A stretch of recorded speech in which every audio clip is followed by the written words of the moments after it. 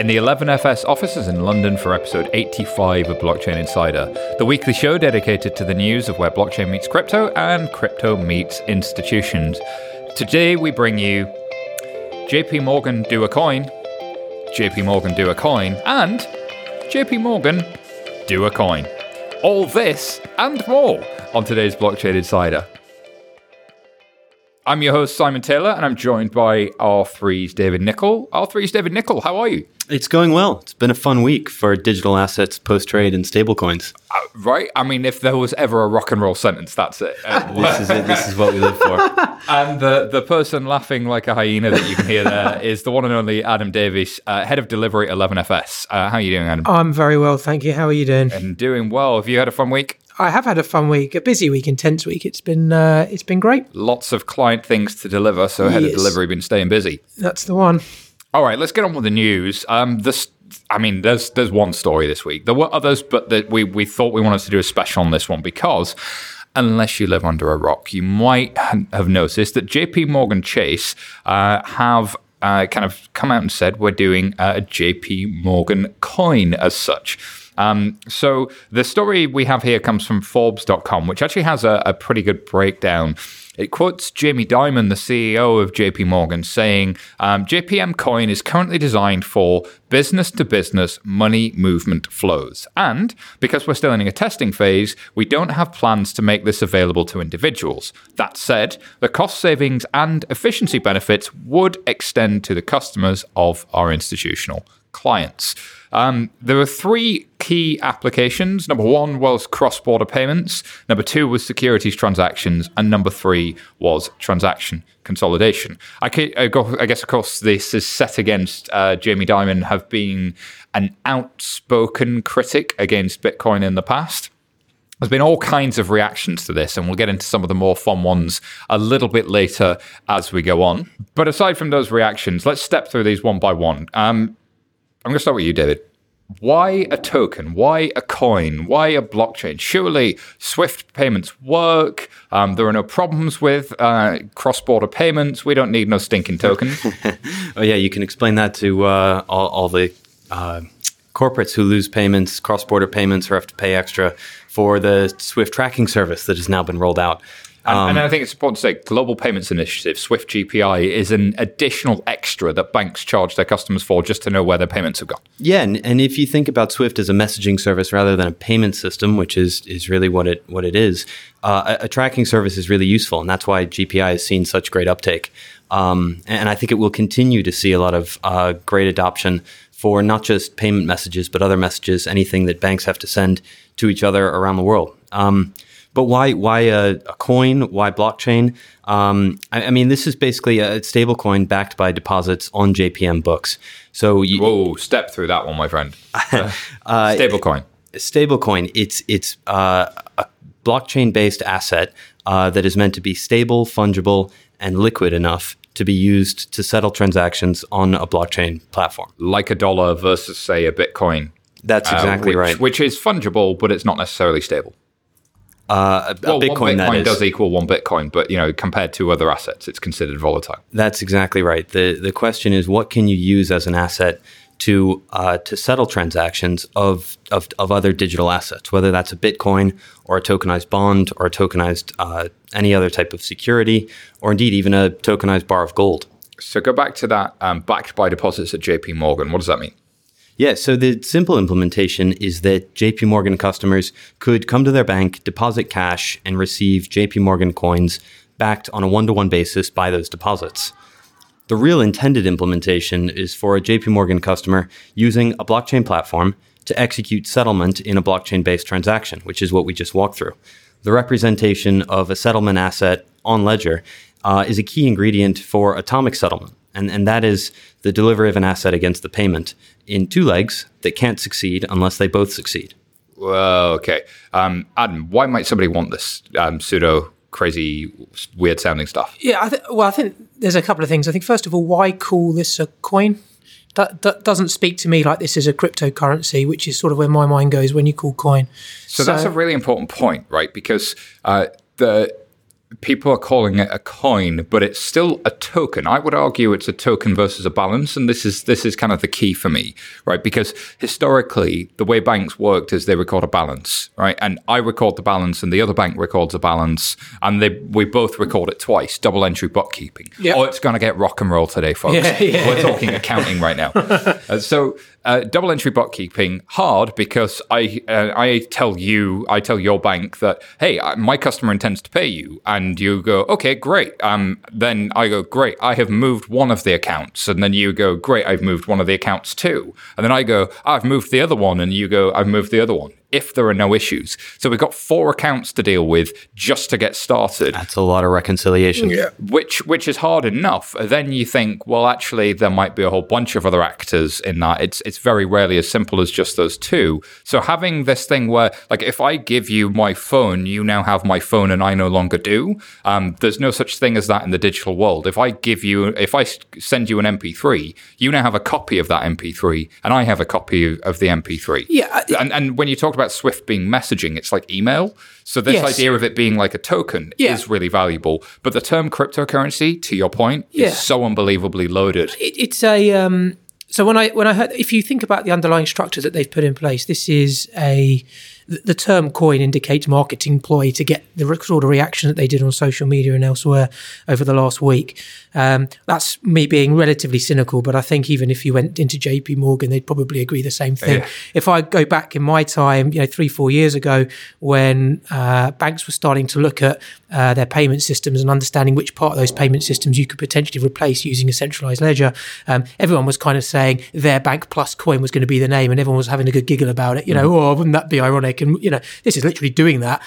It's just because it's JP Morgan and the size that they are, they can probably get away with it. The reason why this is really interesting isn't necessarily that it's a coin as so much, is more that it's kind of, if you think about the age-old process of how you send money internally. So you think about something that is called an on-us transaction at a bank, which is basically... this is JP Morgan customer to a JP Morgan customer. So what we would do before JP Morgan coin is an on-us transaction. Exactly. And it's not even that. It could even be, and probably the most of their book is JP Morgan to JP Morgan. Yeah. So you're actually just JP Morgan sending themselves money across the world. So not necessarily in their jurisdiction, but, into different geographies. Yeah, they've got a bunch of customers in one part, they've got a bunch of customers in another, and they net up those transactions and move money between themselves. And that's a key business area for any bank, but especially JP Morgan, because of their network, because of the number of entities that they have in different markets. They're able to avoid a lot of the problems in correspondent banking by simply putting it all on them, as you say. Exactly. So the thing is, I think a lot of this cost that they're doing at the moment is via Swift. So basically at the moment, they're paying an enormous, well, I say enormous amount of money. I'm putting that in inverted commas because they move about $6 trillion daily. So the actual volume that JP Morgan are running, and this is just absolutely insane.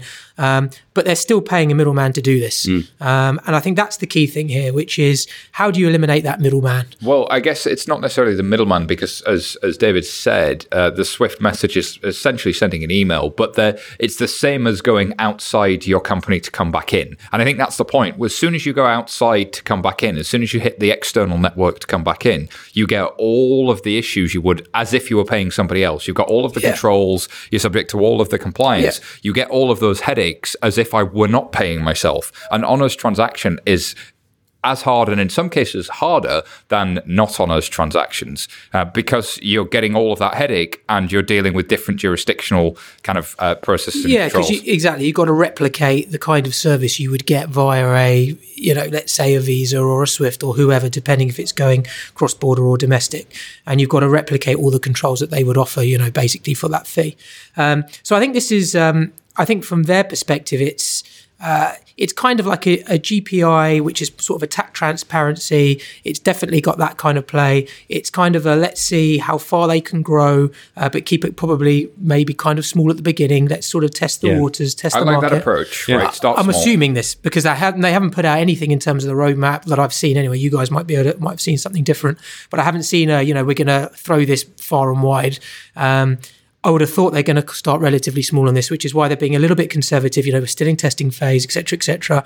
But by the way, we could, this could be absolutely enormous, which has got everyone talking and everyone going. Yeah. So cross-border payments, I guess, if you're Coca-Cola, Pepsi, whoever you are, and you've got offices in multiple countries, like moving money between your regional kind of accounts is as painful. Well, not as painful, but it's as costly in theory, and and it has as much manual process as dealing potentially with two top-end banks would. Because, let's be fair, JP Morgan are known for being one of the more expensive players in the market, but also one of the highest quality, right? When it comes to international payments, they are known as the de facto standard. They could charge you more because the service is higher. This really is interesting because they're almost disrupting themselves from a cost standpoint in terms of what they charge out and really driving towards that service angle, which I thought was an interesting strategy. But I can see why a corporate would want that, because if I'm just trying to move money between headquarters and a branch, why should that be so hard? You're JP Morgan. You guys figure that out, right? And this is moving that way. Well, and to be fair, they haven't released anything about their cost structure, the business case.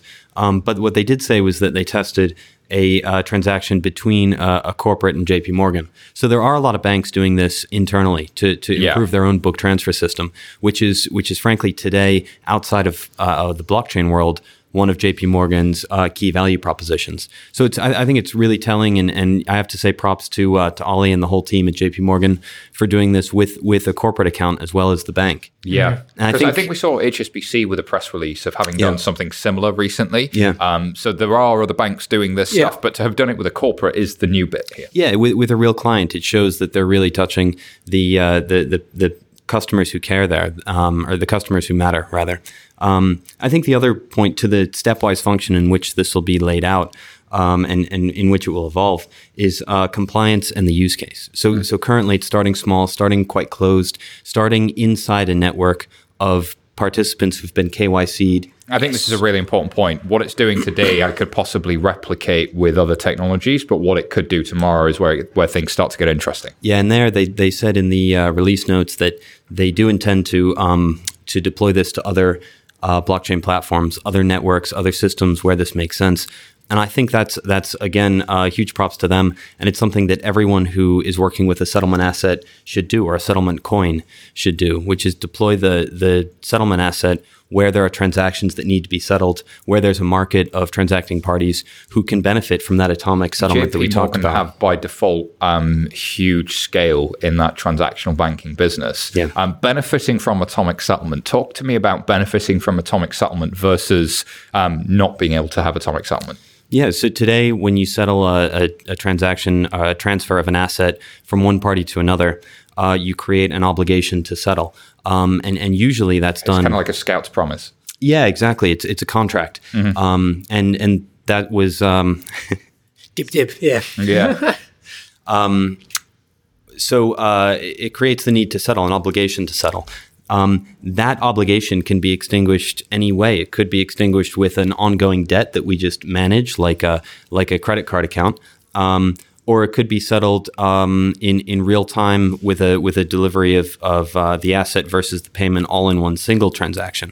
The benefit of an atomic transaction is that you can reduce the risk, cost, and time in that settlement process, in that post-trade process, which today takes perhaps 2 days, or maybe you settle at the end of the day, but it's very expensive. If you try to settle intraday, that is during the normal course of business between 9 and 5, you often don't know when the balance is actually going to hit your account. So the ability to ensure that when you settle this transaction, it is completely settled. It doesn't work for every business case, but it does reduce a lot of the risk, cost, and time in the system. So the big term out here is settlement finality. And if you talk to the folks at CLS, like settlement finality is this whole can of worms about, I don't know when a thing's really finished. Yeah. Because there's all of these terms like completed, delivered, settled, all that sound really, really final. But settlement finality is this subject that international banks and regulators have argued about for many years, because we all keep a copy of what's happening and we all have to come to agreement about what has happened. Yeah. And the only way we can do it is by glorified emails, which is, sorry, Swift, but that's what a message is, and right? I was going to say, like the Swift version of this was basically a notification by the end bank back to the first bank if they could find them, basically, or messages just going all the way back, just basically saying that the transaction had happened. And you can imagine like the workflow on that and just how difficult, well, not how difficult because they've automated it obviously to a point, but just how clumsy, I guess, that process is and how prone that process is to errors. And that's just for transparency. I know GPR has been looking at that. But it's interesting in terms of, if you look at these three use cases and you think about how the use cases, I suppose, have spoken to the original incarnation of centralized ledgers and how they could be the most usable, the most workable. That they speak to the three really that everyone was coming up with years ago. So cross-border payments, which was basically the one that everyone was going after. Securities transactions, how can we actually get issuance up and running? That is, again, everyone was looking at that like 3-4 years ago. And then obviously from a treasury function perspective, which is where the real money moves, hitting that will not have any visibility to the end customer, but boy, that is like the golden source for banks. That's where they want to focus. Yeah, and that's one of the keys to the settlement finality bit that you brought up, Simon. There's been tons of work done by the industry as a whole to define what assets count as for final settlement. The principles for financial market infrastructure lay this out pretty well, and this is where I think it's interesting that they've called the JP Morgan coin a coin. Because the PFMIs state that you should be settling in central bank money when you can. So it kind of shows that this is the naming of it as a coin and not as reserves or as deposits or something that implies a bit more. I think shows that there's a lot of room for growth. So you didn't think it was a marketing play? Yeah, well, I think that atomic settlement piece becomes really, really interesting as well when you consider having risk and time was something that created an ability to charge for managing the risk and time. Yes. And I think the assumption that, and I don't wish to put words in their mouth because this is my speculation, but I think the assumption in any form of transaction is ultimately that fees are on the road to zero. So the value you add increasingly comes from data about the transaction. And what does that enable me to do in terms of transaction consolidation, in terms of being able to look forward? Like if I'm a corporate treasurer, looking back is nice, but looking at what's coming ahead is better. This currency pairing is about to become, has this likelihood of becoming more volatile. Click here to just quickly move between your subsidiaries. Yeah. I think when you get from workflow to the atomic settlement and having that being able to move on more than once, like it's nice to be able to do a transaction. It's really nice to have workflow that can do 4, 5, 10, 15, 20 and can actually be managing transactions as part of a more comprehensive contract. That's when things get exciting. Yeah, it's not just that when it's not just that you see what I see and I see what you see. It's that you know that when we both agree to settle a transaction in the future, we know that we'll be credited with the balance as soon as immediately after that transaction, rather than wondering when the counterparty's treasurer will get around to submitting the payment. I really like this point that Lee Brain at Barclays raises as well, which is in a perfect world, you'd create the one central bank to rule them all. It would, whether it's JP Morgan, the US Fed or whatever, and it would run this service. But actually what you would have is something that's A, too big to fail, and B, becomes politically infeasible because there's no way you put it. So in aggregate, centralization becomes inefficient because what have I done? I've created another counterparty on top of the commercial banks, and I don't want to get rid of commercial banks because of their ability to create money supply, their ability to create credit, because we saw what happens when credit is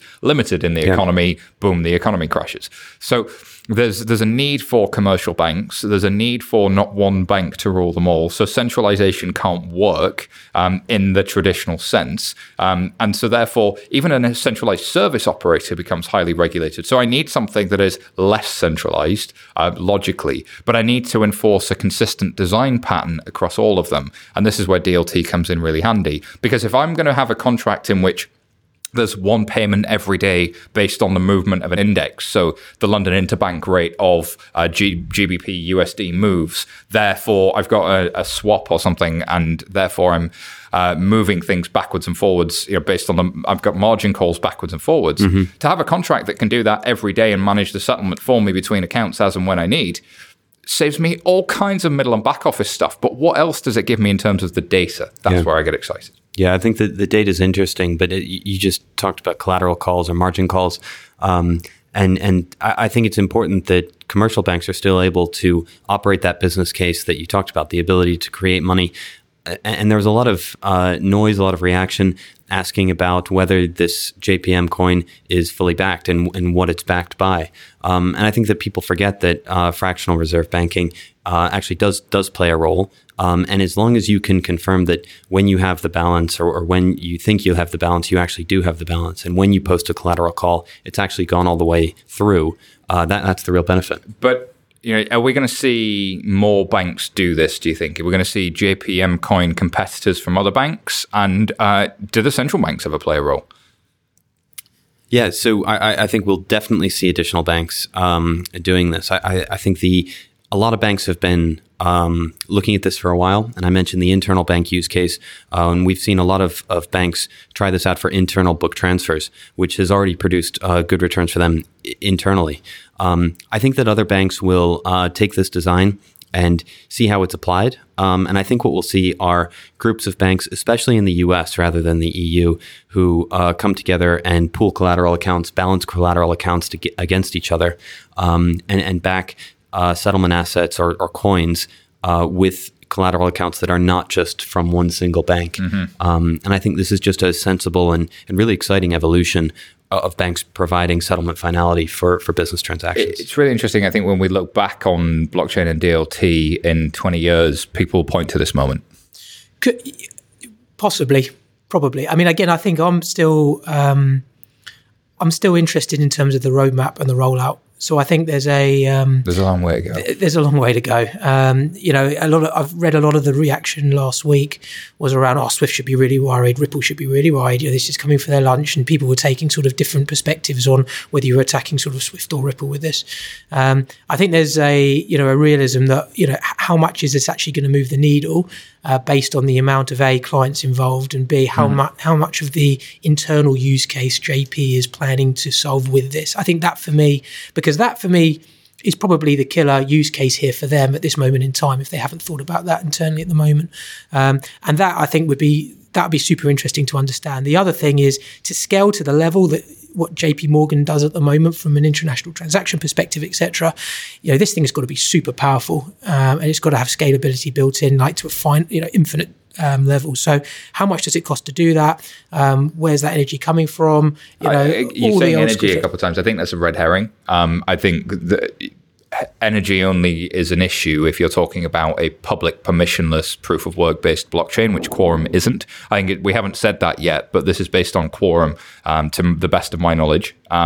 And Quorum, of course, came out of a team inside of JP Morgan that have then open sourced their code base, which also uses a lot of, it's inspired a lot by the work of the Zcash and uses zero knowledge proofs in there. And they've basically created, you can go to the Git repos, you can go to the Quorum website. It works really quite differently to public Ethereum. But their goal is it's linked back to public Ethereum at some point in the future. So they have a roadmap in their head for how, you could end up with something that speaks to something that's more broad and more open, but you start with intranets, which is kind of interesting. Mm. Yeah, it's got a Raft-based consensus today, which is really most similar to proof of authority. So there was a lot of debate about, is this crypto and is JP Morgan really, getting on the side of Bitcoin and they're, finger in the eye to Jamie Dimon. But that's really not the case at all. Of course, for all of the POCs, all of the prototypes that they're building over there on the Quorum side, for the ones that are, pointed at enterprises, the ones that are meant to handle institutional grade transactions, there's generally a designated party who orders transactions and ensures there's no double spending.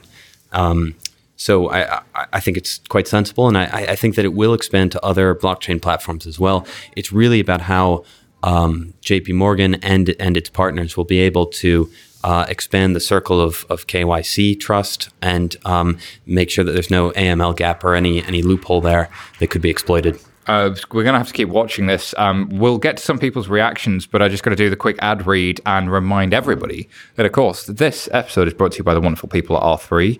Todd McDonald, it's not just for financial services, neither is blockchain.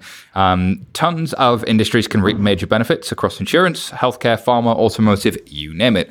You can discover the potential for blockchain for your business with R3's Corda platform. And, of course, you can find out more at r3.com.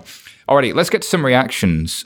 First one comes from the wonderful Jameson Lopp, who is worth following on Twitter at LOPP if you don't already. His tweet reads, "Banker stablecoins are a step forward, just as banker intranets were in the 1990s. Adoption of this technology will make the transition smoother when they are forced to capitulate and adopt the Internet of Money." Interesting use of the word capitulate there. But I think that broader internet point is one that's sort of stuck around as an idea for a little while. Does anybody in the room fundamentally disagree with the internet analogy? Well, I don't disagree with the analogy. It's a good one to talk about how innovation spreads. But I would also add that bankers don't use the open internet for anything even now. Yeah, they use private wires, right? Exactly right. So I think that the metaphor is well taken, but it's I don't think this is a sign that anyone's capitulating. I think that's the key point here, isn't it? That I guess there is still this undercurrent of religion and religious war about what money could be and should be to society, and a lot of the early adopters of crypto that might not always be pragmatic. Yeah, and I think this can be really exciting without calling it a crypto capitulation or JP Morgan adopting anything in crypto. I think we just talked about a lot of the benefits that this JP Morgan coin provides. Even though it essentially uses a proof of authority or a designated, third party to order transactions. So I don't think I quite buy the entire metaphor. Great first sentence. Second sentence is, slightly forceful. I mean, for me, I think, adopt the Internet of Money. In my mind, that goes to sort of cashless society. What happens when stable coins are no longer pegged back to be it a gold, be it dollar, etc. I think he's probably missing the bit in the middle, which is that would fundamentally destroy stable coins themselves. So then what actually happens? Well, he's assuming, I guess, that you would never have a pegged stable coin and you have a de facto gold standard, as you were saying. But I guess there's this interesting question. So the really interesting one that I keep bringing up as a seminal work is Bank of England Working Paper 605. Yeah, this is the most rock and roll show you've ever heard. In 2016, the Bank of England's economists put out a view as to why are the limits to how far you would go in terms of access to central bank reserves versus the gold standard versus, and they discounted the gold standard for because reasons that they walk you through, and they discounted direct consumer access to central bank reserves because narrow money is something that has been looked at and considered in the past, and of course the role of money supply as we discussed earlier. But I think it's interesting that there's some similarities with Brad Garlinghouse, of course, the CEO of Ripple. His comments are, introducing a closed network today is like launching AOL after Netscape's IPO. 2 years later, and bank coins still aren't the answer. It's the answer for JP Morgan right now to hit a use case where potentially they could save a lot of money and potentially then pass that money on to their clients, who can then hopefully potentially pass those savings on to their customers. And the interesting thing about Ripple is you can look at their kind of Explorer and see the volume going through it on their public network. I would argue that whilst there have been some fairly sizable transactions that have been put through that network, JP Morgan could sneeze and do more in half an hour. So there's the real race is, I'd say they're at the same starting blocks, that they've kind of got their opening position, but neither of them has the real traction. And again, go into the little level of detail that disproves this, but for me, they don't seem like the same solution. They are hitting a completely different use case. Jamie Dimon, JP Morgan have already come out and said this is, an internal test. It's something which they'll perfect internally. And I think if they were ever to permission this to, the general public, if it was ever to go open, it will look completely different. I don't think you're lining up apples and apples here. I think they're a completely different thing. So this links to friend of the show, Maya Zahavi's point, right? She says most people are missing the point of JPM Coin. It's built on Quorum, meaning eventually there will be more participants on this chain, but that JP Morgan will issue zero-knowledge proofs of the balance for each coin. Remember, digital asset receipts integrated into each coin, at least in her theory. So this is kind of an interesting point that there's almost like Ripple, I think, have got that sort of let's start from the internet and work towards money. And I think JP Morgan have started at money and worked towards the internet. And so they're different starting points. And my tongue-in-cheek comments about Brad aside, I think both of those approaches are extremely valid and worthwhile. It's unclear which of those will win, but let's not dismiss out of hand the merits of the JP Morgan approach, right? I think there are values to it. And the inclusion of zero-knowledge proofs, I think, is a really, really important point. Yeah, and to the first tweet, I don't think that any of Brad's tweets keep the JP Morgan executives up at night. And I also don't think that JP Morgan Coin was hoping to win over the online community of Ripple users or cheerleaders. And I think I really like your analogy that one is working from the internet, the other is working from money. And I think that people are forgetting that the beginning point of this currently experiment, but will be in production, is that you start with a JP Morgan account. You start with being a known entity to the bank that's providing you purchasing power.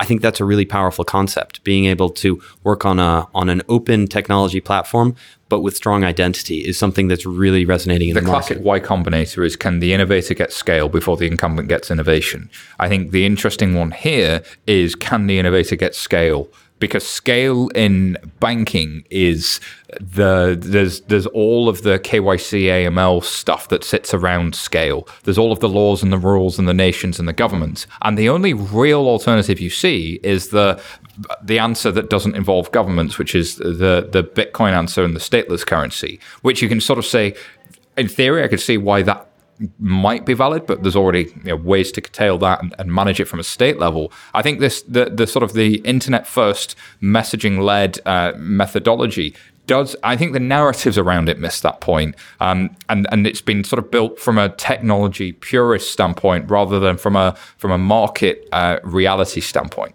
That's my perception and view. I'm sure there are Ripple fans screaming internally right now. So please do email me, simon@11fs.com, and we'll get some of the best comments read out on the show. RIP your inbox. Yeah.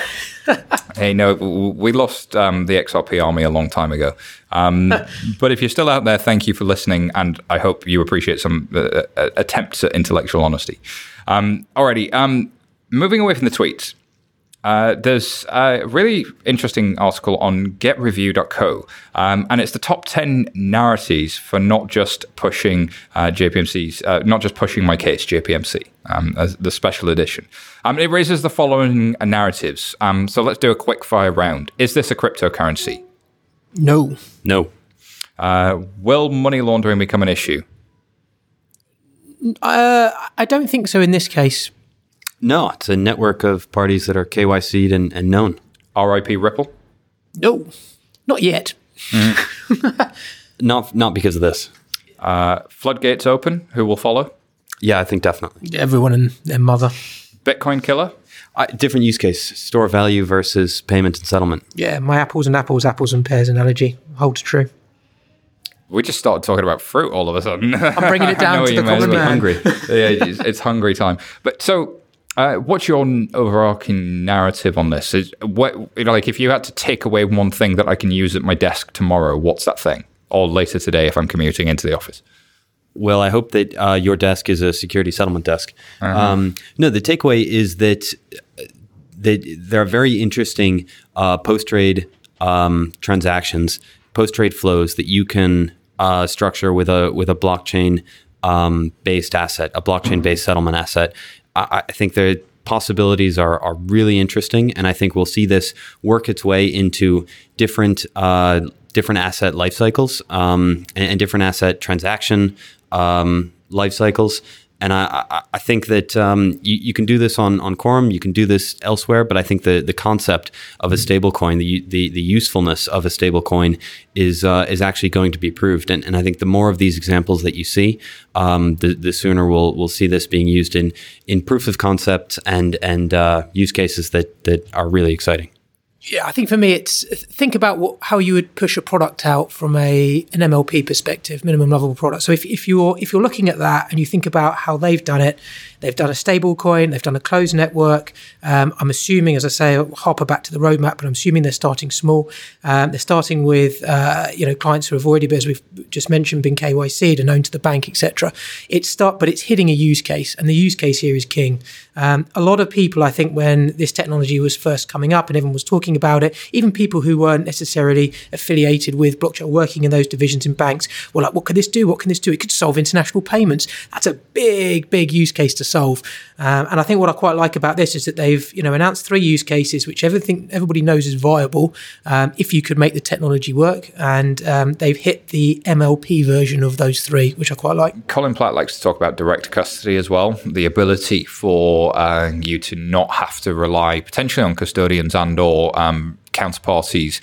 You know who the custodian of the asset is at any point. Like, I know what I see is the same as what you see, and we know who holds the asset, the settlement finality. So there's probably something interesting there as well. Yeah, and I think that another great thing that they did is they brought together internal customers and external customers, and they've really made the business case work for the people in the transaction who actually matter. It's a really powerful way to do this, really powerful way to move through innovation with something small, addressable, and show the power of something like direct custody and knowing where your assets are at all points in time. I think there's something interesting as well that increasingly I've been having conversations in the last 1 or 2 months where some of the technology skeptics who've gone solution looking for a problem don't really get why I wouldn't use traditional tech for this have started to go, oh, I get it now.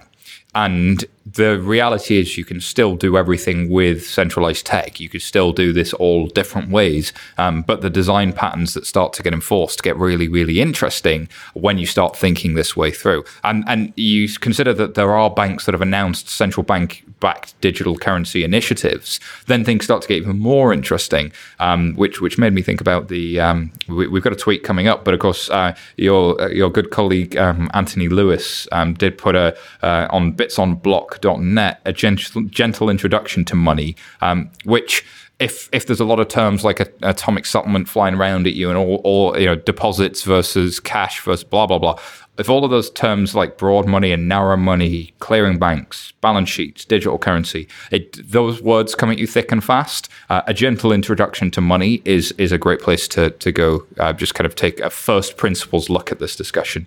We like to nerd out a little bit more here. Yeah, don't tell Anthony, but everything I know about broad and narrow money, I know from bitsonblocks.net. It is a gentle introduction, and he's got a lot of other good content on there as well. Shout out to Anthony. Stories we didn't have time to cover. Don't blame me. It's all JP Morgan's fault. Jamie Dimon, it's on you. And Ollie Harris, you owe all of our listeners a beer. Just kidding. Coindesk.com. Craig Wright claims to be Satoshi in critical response to the CFTC about Ethereum. The Block.crypto, New York Stock Exchange to sue the SEC over a pilot that would shake up US stock market. Interesting. The Block.crypto, Binance delists 5 projects, including Salt Lending, which was a big name in the crypto space for quite some time. That's a big story, but JP Morgan meant we couldn't cover it, so blame JP Morgan. Everything is awesome. All right, it's time for Tweet of the Week. Tweet. It's the Tweet of the Week. Tweet of the Week. So we've discussed a ton of great tweets, but we really love including our Tweet of the Week jingle because it has Patrick sounding awesome and Michael making him sound really, really interesting and weird. So guess what? We saved our favorite tweet for last. And this comes from Ari Paul, Ari David Paul on Twitter, who's worth following because his thoughts are always interesting, whether I agree with them or not. And this one definitely has got me thinking. So he says that crypto fiat, i.e. government-controlled permissioned cryptocurrencies, I guess in this case, you might want to call them digital currencies, you might want to call them tokens, don't worry about the fact that he calls them cryptocurrencies, but government-controlled permissioned tokens that represent real-world money will be the biggest battleground globally for human rights in the next decade. China is leading the way. Many other countries, including some big Western democracies, will follow. Responding to Neeraj Agarwal saying, when cash is gone, where will you turn to transact with a basic level of privacy? I think this is an interesting risk to call out, right? If you are sitting in government or a bank, there's a real temptation to have a crypto asset where I can see everybody's transactions all of the time. I can see what's happening in the money system. Like, I could solve a load of crimes. I could prevent a load of criminality. I could potentially improve my policy. I could lift people out of poverty if I understand where money's going better. The data about how money moves could be hugely valuable, but also I could completely invalidate people's privacy because I might know how everybody's spending. So the real question becomes, so how is that going to be implemented? The question becomes about the how, because not all crypto assets are created equal.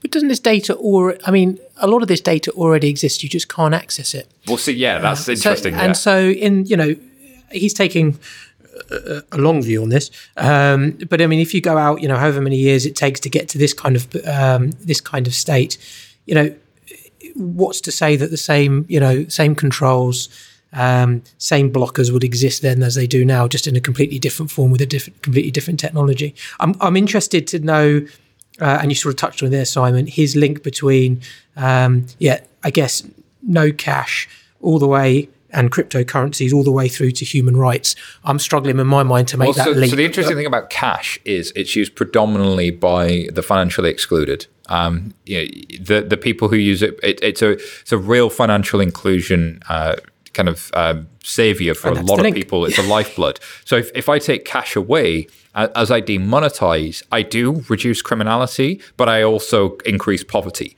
So it's a complete double-edged sword. Cash is valuable to certain fringes of society who are struggling to make ends meet. Well, you would do that if the same methods of payment weren't to change between now. So if you just took it away now, yes, completely agree. But then if you think about, again, how methods of payment might evolve to this point and to a wider point, again, would it be the same? There's a lot of ifs and buts. I think that's the point of the tweet. But you could end up in an Orwellian future in which, in order to get state aid, you have to get this digital currency, and this digital currency spies on everything you do, and you're not allowed to spend it. You have no freedom. You must spend it on these things. And you can see how a government like China, which is already encouraging people to report people near them who are in debt to the government. Oh, I saw that. Yeah. Might be quite tempted for something like that. So I can see where Ari Paul is coming from, but I would also argue that, again, Bank of England Working Paper 605, there are different things you can do with crypto assets and tokenizing fiat money and central bank issued digital currencies. I think Ari Paul is assuming that all crypto assets would be something that are used by consumers day to day inside their mobile apps, which actually is where MUFG have started to go in Japan a little bit. But I don't think that in the West, at least, that's where the conversation is. The conversation's much more on the institutional level. Yeah, and Ari is always, or it can be provocative, but always takes the long view, and really like what he puts out. I think you touched on it, you both did, which is that this is primarily a business and a policy question rather than a technology question. You could still be wrestling with these same very important and very valid questions decades from now when the technology is totally fundamentally different. And I think we've spoken a lot on the show today about being known to a bank, being known to someone being KYC'd. And of course, if you're excluded from the banking system, that's essentially a bunch of institutions that are saying they won't go through the work to know you. They won't go through the work to vet you. And that is a business and policy question rather than a technology question. I think there's a cost question though, right? So, and there's also a privacy question. So in zero knowledge proofs and in Zcash and in Quorum, you have something around confidentiality that is net new, that's often left out of the conversation. You have to thread the needle here, but you could imagine a world if we are able to do this correctly, in which we have the balance, we can strike a balance between reducing state surveillance by default because the underlying systems are so terrible, you need all of the data to even figure out where there's criminality, to a system in which we transact in confidentiality, not necessarily privacy, but in confidentiality 99.9% of the time, but there are abstract patterns of transactions that are able to be investigated under a warrant. That, I imagine, would be acceptable to the overwhelming majority of society, albeit I imagine Jameson Lopp would still find that an overreach. Yeah, and I think you're right. And I mean, look, a quick shill for Quarter 4, which will be released in the next week or so. And that is that we try to put as often as possible into the designs the ability to share information only on a transaction by transaction basis. And I think that concept, well, it is being implemented in steps, is exactly what you're talking about. If you can share data only when you want to, only with the counterparties that you want to share data with, that's hugely powerful. But if somebody knows where to get at that's not both transacting parties, that in the event of a warrant could go back and investigate that, like a regulator, like somebody else. You've got this fundamental problem that post-financial crisis, we had all of the data, we just didn't know what any of it meant. So there's that question. And there's the question about, well, does this give us something that we can make sense of? And you've always got that sort of, well, if... shout out to Rich Kruk. He always talks about, well, that's because bank number 1 and bank number 2 had 2 different copies of the exact same thing that didn't agree with each other. So the regulator becomes like the man with 2 clocks. He can't tell the time. Right. This atomic settlement and settlement finality fundamentally starts to solve that problem. And that, for the ability to identify what's happening in the economy, is hugely beneficial.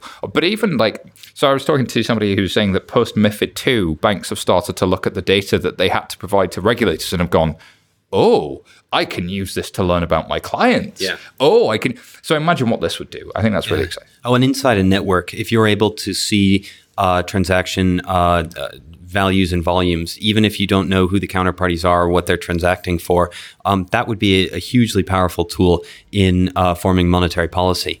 Central bankers around the world are always looking at the velocity of money and using that to better target the right interest rate, better target the right way to either quantitatively ease or restrict the money supply.